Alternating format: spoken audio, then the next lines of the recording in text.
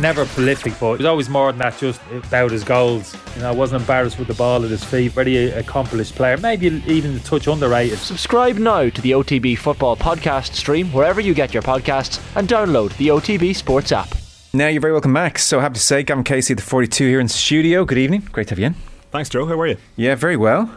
This fight is finally here. Feels like we've been talking about it for a long time. Undisputed champion in 2 weight classes. The prize on offer to Katie Taylor this Saturday at the 3 Arena. Chantelle Cameron, very much here, as she said herself, to spoil the party. This will be on DAZN.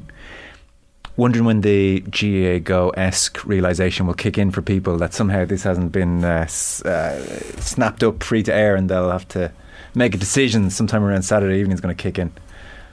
It's a funny one with DAZN because for all of their efforts, I suppose, to break into the mainstream broadcasting market, when you're just an app, which is what it has been for a long time, even if it is relatively convenient once you have it on your phone and if you can afford to pay for it, it's almost the idea of having to download the app to watch something. You're like, nah, I'll leave it off. I'll see the highlights in the morning. But they do now have a linear TV channel as well, which from their perspective will hopefully afford them the chance to even show themselves in pubs and things like that, which hasn't been an option for them, again, because they've been an app for so long. Okay.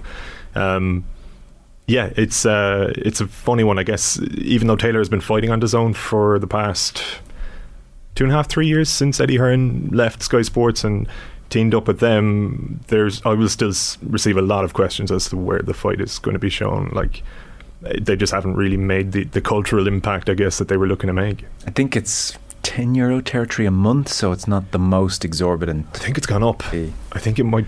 What hasn't gone up? Exactly. What hasn't gone up, Gav? Yeah, exactly. Okay. So Katie Taylor comes into the fight as the undisputed lightweight champion. She is 22-0. Chantelle Cameron, current undisputed light welterweight champion, 17-0, 8 by knockout. Come bell time, Cameron will have the guts of £10 on Katie Taylor here. I would imagine so, yeah. I suppose there are 2 ways of looking at it. The way Taylor would see fighting up at light welterweight is that to not have to cut weight, from her point of view, is an advantage in that, as she says, she can just focus on the fight and the tactics involved and her mental preparation, I guess. She walks around at about 142, 143 pounds when she's out of office, and the limit of light welter is 140. So there's virtually no cut involved for her. Cameron, I'm not sure what she walks around at, but certainly there will be a cut for her. She looked in really good condition today at the public workouts. But the thing is, after the weigh-in on Friday, she has free reign to rehydrate to whatever size feels comfortable for her. So yeah, probably 10 plus pounds is what I'd reckon, which, when you're talking about 2 human beings who are actually quite small, is a significant advantage. And even looking at them today, they didn't cross paths necessarily, but you could just notice that Chantelle Cameron is a bigger woman than Katie Taylor, and we already know she hits harder. She hits harder even up at a heavier division. She's probably physically stronger. She's younger. She's fresher in boxing terms, fewer miles on the clock. So I would say this is a fight that actually favours her in more ways than it doesn't. Yeah, 3 inches reach as well over Taylor, 69 to Taylor, 66. You mentioned the age difference, and it's not just that it's 4 years. It's 4 years when you're 37, as Taylor is. Like 37, or 5 years, 37 against a 32-year-old feels very different to a 30-year-old against a 25-year-old. As we all find out, Gav, these are costly years in your mid-30s when it comes to ageing. And the other thing is, Katie's been in a lot of wars, a lot of mileage on the clock, a lot of mileage in those calves. I know you were writing about that in the 42. It doesn't seem Chantelle Cameron would have come through half the punishment that Katie's been on the end of. No, definitely not. And the thing you mentioned about the calves is only interesting because it's a fight in which Taylor's going to have to remain as mobile as is humanly possible for 10 rounds in order not to get trapped in corners or tight spots the way she did against Amanda Serrano, in order not to allow Cameron to tie her up in the clinch and drain her energy that way, so that she can come on strong in the final stretch of the bout. And age is just a number, right? Like, I know it's a cliche, but it actually applies to sports generally as well. It really is about mileage. Like, the odometer will start ticking over when you're in some of the fights that Taylor has been in over the last 3-4 years. It's important to stress she has won a world title at 140 pounds herself, right? So that was Manchester in 2019, but we are talking 3.5 years ago. It was November 2019 against Christina Lidarditu from Greece, who isn't quite the fighter that Chantelle Cameron is, and Taylor navigated that fight pretty well, but it was tricky. And 3.5 years on, she's had 3 of the best or most exhilarating fights of her career, but also the most taxing fights of her career. The rematch with Delphine Persoon in 2020, a brilliant fight with Natasha Jonas in 2021, and then the Serrano fight last April. And as you mentioned, as the clock ticks towards 37, the body doesn't recover quite as quickly as it used to. I'm not saying she'll be sort of carrying niggles in with her from her last fight, but more so wear and tear applies in boxing the same way it would in any contact sport. And I would say particularly in boxing, where your brain is being rattled around as well as your body. So at a certain point with most fighters, if they stay there for a little bit too long, they find out that it was one too many. It was one step too many. Mickey Ward mentioned in his third fight with Arturo Gatti, he felt himself growing old between rounds. Literally, as he got off the stool, I think it was in the third round, he realised, it's gone. And he lost that fight. And from an Irish perspective, that's what we hope doesn't happen this weekend. Taylor would tell you there's absolutely zero danger of that happening. And somebody like her who lives a life, who really, aside from her loved ones, her faith, and I guess her boat in Connecticut, where she tends to escape from the world and goes out on the Connecticut River, like, boxing is the central pillar of her existence, and she dedicates pretty much every spare moment she has to it, and probably even some of the moments that aren't spare. And that will extend a fighter's career as well, right? Yes. Most don't make it to 37 fighting as well or as capably as she does now. So I would say, without meaning to sound in any way unkind to her, I actually think it's a compliment, maybe backhanded. She's probably been in a natural athletic decline for the last 6-7 years. Like, I think she was probably a little bit faster before Rio than even when she turned professional in the autumn of 2016. And the fact that she's still able to beat a fighter of the caliber of Amanda Serrano as recently as last year, and she's still in this mix, is actually one of the great feats of her career. Yeah, it's a slightly unsatisfying conclusion as part of a preview, because the last time we saw Taylor push to the pin of her collar was against Serrano in April a year ago. There was the Carvajal fight, as you mentioned, in October. But in effect, it's not like a soccer player where you can spot the decline on a regular basis. In boxing, you give it all, you fight, you go into hibernation. None of us quite know how you're going to re-emerge. Maybe you don't quite know how you're going to re-emerge. So it's like a question mark hanging over this fight, and it's very hard for anybody to give a conclusive answer, but it's really worth noting. In terms of, Styles making fights, you said there that Taylor's going to have to stay very mobile here. Is that because if she gets into a brawl with Cameron, it's just the strength, which we've mentioned, is going to be too much for Taylor in a brawl? Are you sure you're ready to commit to that? No, I wouldn't commit to it necessarily, but I would say that is a huge risk. And like, Taylor does like to get sucked into brawls against all better judgment. That's always a concern, and I think her team would probably tell you there is a concern even coming into this fight. Like, particularly, you're holding home ground here. You know what I mean? You've got an English fighter coming over. Okay, it's Cameron's title's on the line, and Taylor is the challenger in this equation. But really, Cameron is coming over taking what belongs to you. Like, she's taking your scalp ultimately. She wants to become the first woman to beat Katie Taylor as a professional. I think the world title belts, from Cameron's point of view, kind of go out the window. Like, the prize is almost bigger to be the one to beat Katie on her home soil. For Taylor, obviously, the prize is to become a two-weight undisputed champion, which is kind of extraordinary. And like, just to put the fight into context as well, from that point of view, it's exceptionally rare that you have two undisputed champions fight each other in boxing. Like, you can go back, weirdly with boxing, for a sport that's as good as it is at keeping records of its results, it's very hard to sort of find information like an undisputed champion versus undisputed champion. Obviously, the advent of new sanctioning bodies and new belts over the decades sort of muddies the waters as well. But I went through it for about an hour and a half the other day, and I think the last pure one was when Carmen Basilio moved up from welterweight, where he was champion, to fight the greatest boxer of all time, Sugar Ray Robinson, middleweight champion in 1957. Okay. There are a couple that you could say qualify since then, but there are a couple of caveats, like maybe one belt was missing, or, for example, Michael Spinks moved up from light heavy in 1987, was it, to fight Larry Holmes, but at the time Holmes just didn't bother with the WBC title. He'd given away the WBA title, the IBF, sort of, I guess, paid him money in order to endorse them as a new sanctioning body. But he was the Ring magazine champion, so he was the recognised heavyweight champion. Leon Spinks came up as light heavyweight champion and beat him.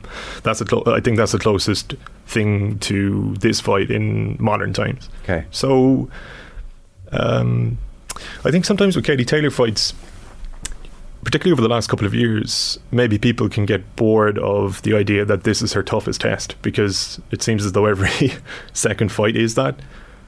But that actually is just a testament to how good she is and how ambitious she remains, and how crazy she is in some ways that she keeps wanting to take these tests. And because there would have been a strong argument, I'm sure, maybe even within her camp, I don't know, I suspect not within her own head because she is so single-minded, but there would have been a strong argument to say, you have just been an icon, this is your long overdue homecoming, pick a fight that you're going to win in front of the home crowd.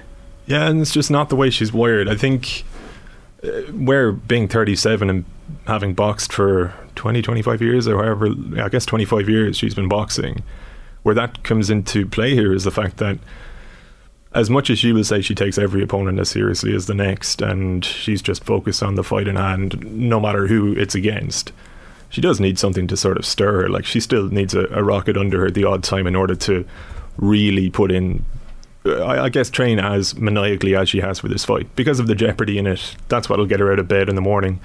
She'll be professional before every fight, but I think it's almost like sharpening the mind as much as her physical tools for a fight like this. Will Cameron have experienced anything like this before? No, and I think that's probably one of the potential advantages on Taylor's side of the coin, in that Taylor's been fighting or preparing for and fighting in, like, let's call them major finals since 2005. She won her first European Championship in 2005.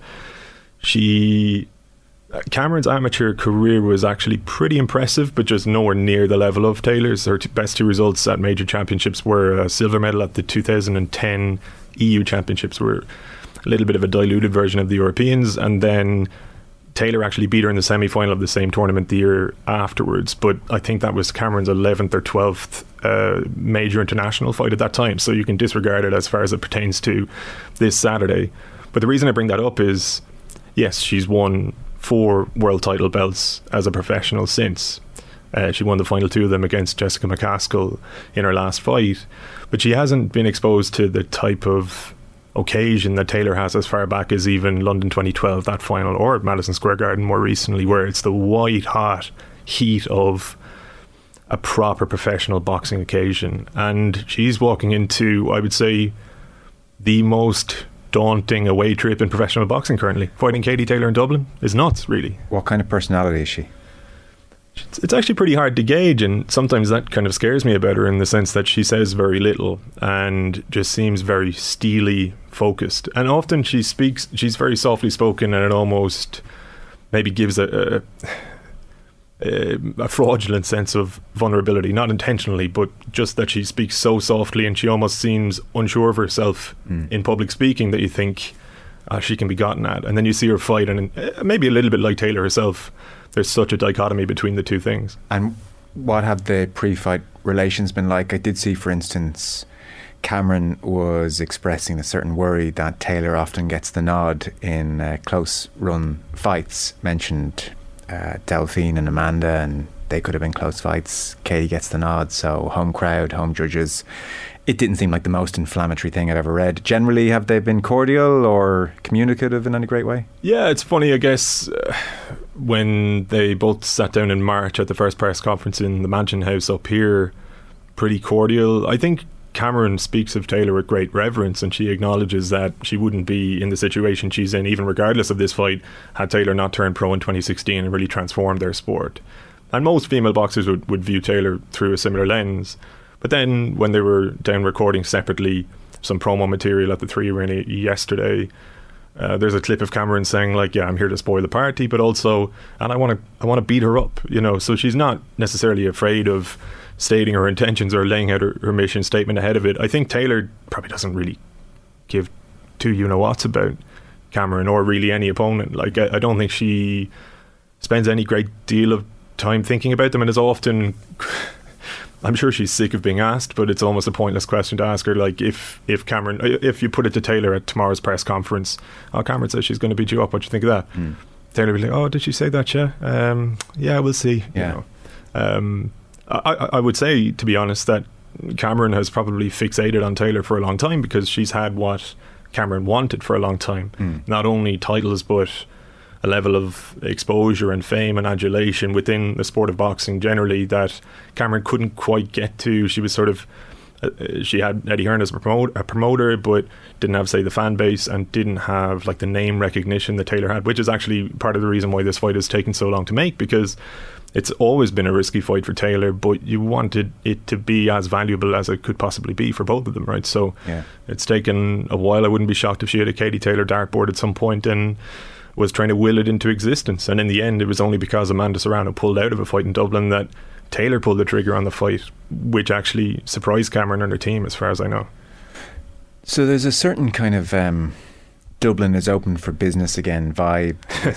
First world title fight since 2011, City West, Dragondo and Willie Casey. Eddie Hearn, denying claims that there's been an increase in security, and so that dichotomy, I'm sure, is very much there, and you've seen it, where on the one hand this is the fitting, long overdue homecoming for an icon who is above reproach, and on the other hand there is the underbelly to the sport in this country, which is not good. And I don't think anybody is naive enough to suggest the issues have been fully resolved. And you have, Jamie Moore refusing to answer questions about Daniel Kinahan when Kieran Cunningham asked him about his endorsement of Kinahan previously. And, we're not here to talk about that. And yet we're here in Dublin, and it's, a mile down the road from where people might think that's important to talk about that issue.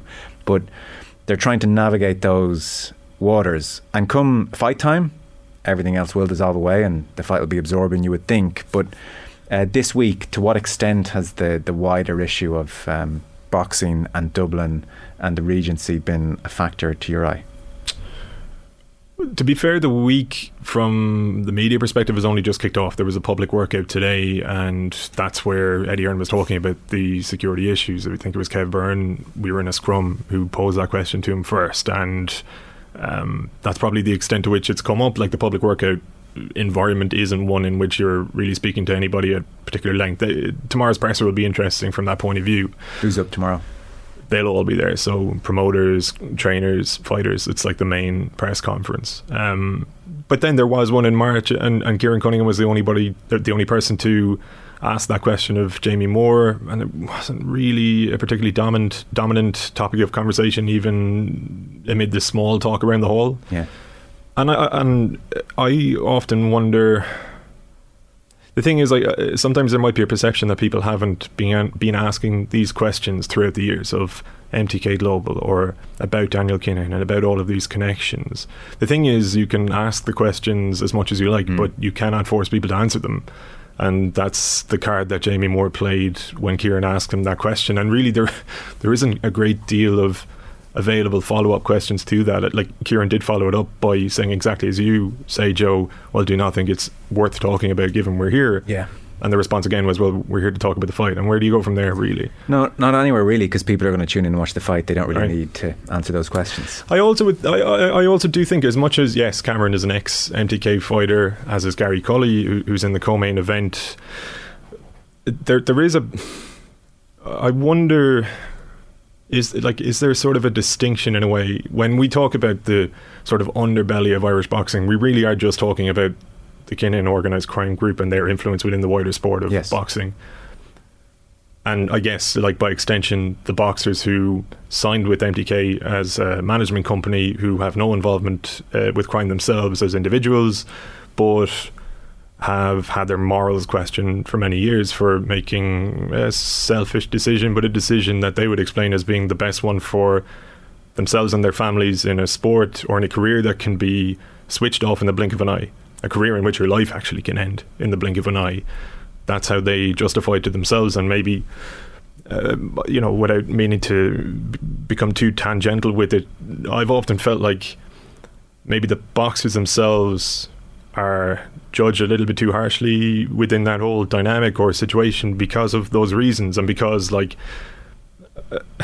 there aren't a great deal of options in boxing if you want to really further yourself or really be looked after. And one thing MTK Global, for all of the badness that the people behind the scenes brought into the world, they were a pretty decent management company, strictly in a business boxing sense.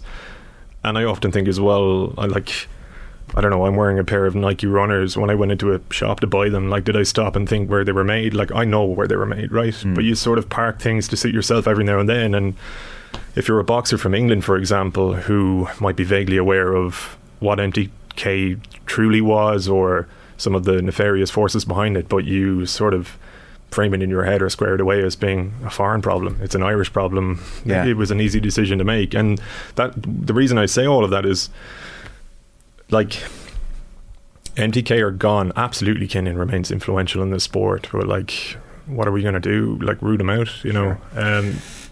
Another aspect just to touch on before the clock comes against us, and perhaps this depends on your perspective on Conor McGregor. There are probably lots of people listening who adore the man as much as ever. I think there is a fair quotient of the country who now have serious reservations about Conor McGregor just based on his behaviour in recent years. And by contrast, you have in Taylor maybe the most revered sporting brand around, and yet their relationship seems incredibly tight. McGregor's come on board as a big sponsor. She was thanking him on Instagram. He's all over this week all of a sudden. Yeah, I don't know if their relationship is incredibly tight. To me, it feels as though, for all of his obvious faults, McGregor has actually been a genuine supporter of Katie Taylor's for an awfully long time. I remember a fight it was either Boston or Philadelphia. She had two in quick succession in both of those cities, and he came into the place, and at that time he was probably at the height of his fame / infamy, and all of the Irish fans went nuts. And then he was behind the scenes in her changing room, whatever, and then afterwards he used his profile to really big her up at a time when she was breaking through into the mainstream of boxing, and it was probably beneficial for her, if we're to be totally honest. And I would see this sponsorship deal as really a deal between Conor McGregor and Eddie Hearn. Like, Eddie Hearn is looking at Conor McGregor not as a guy that you or I or anybody else might have issues with. I mean, I don't think about him at all, to be honest, but, like, he's looking at it as a business transaction and a handy buck. All he has to do is slap a decal on the canvas and his job is done, and he's getting paid to do that, and it takes some of the edge off paying for a show that's twice as expensive even in the 3 Arena than it would be in Wembley Arena or somewhere like that.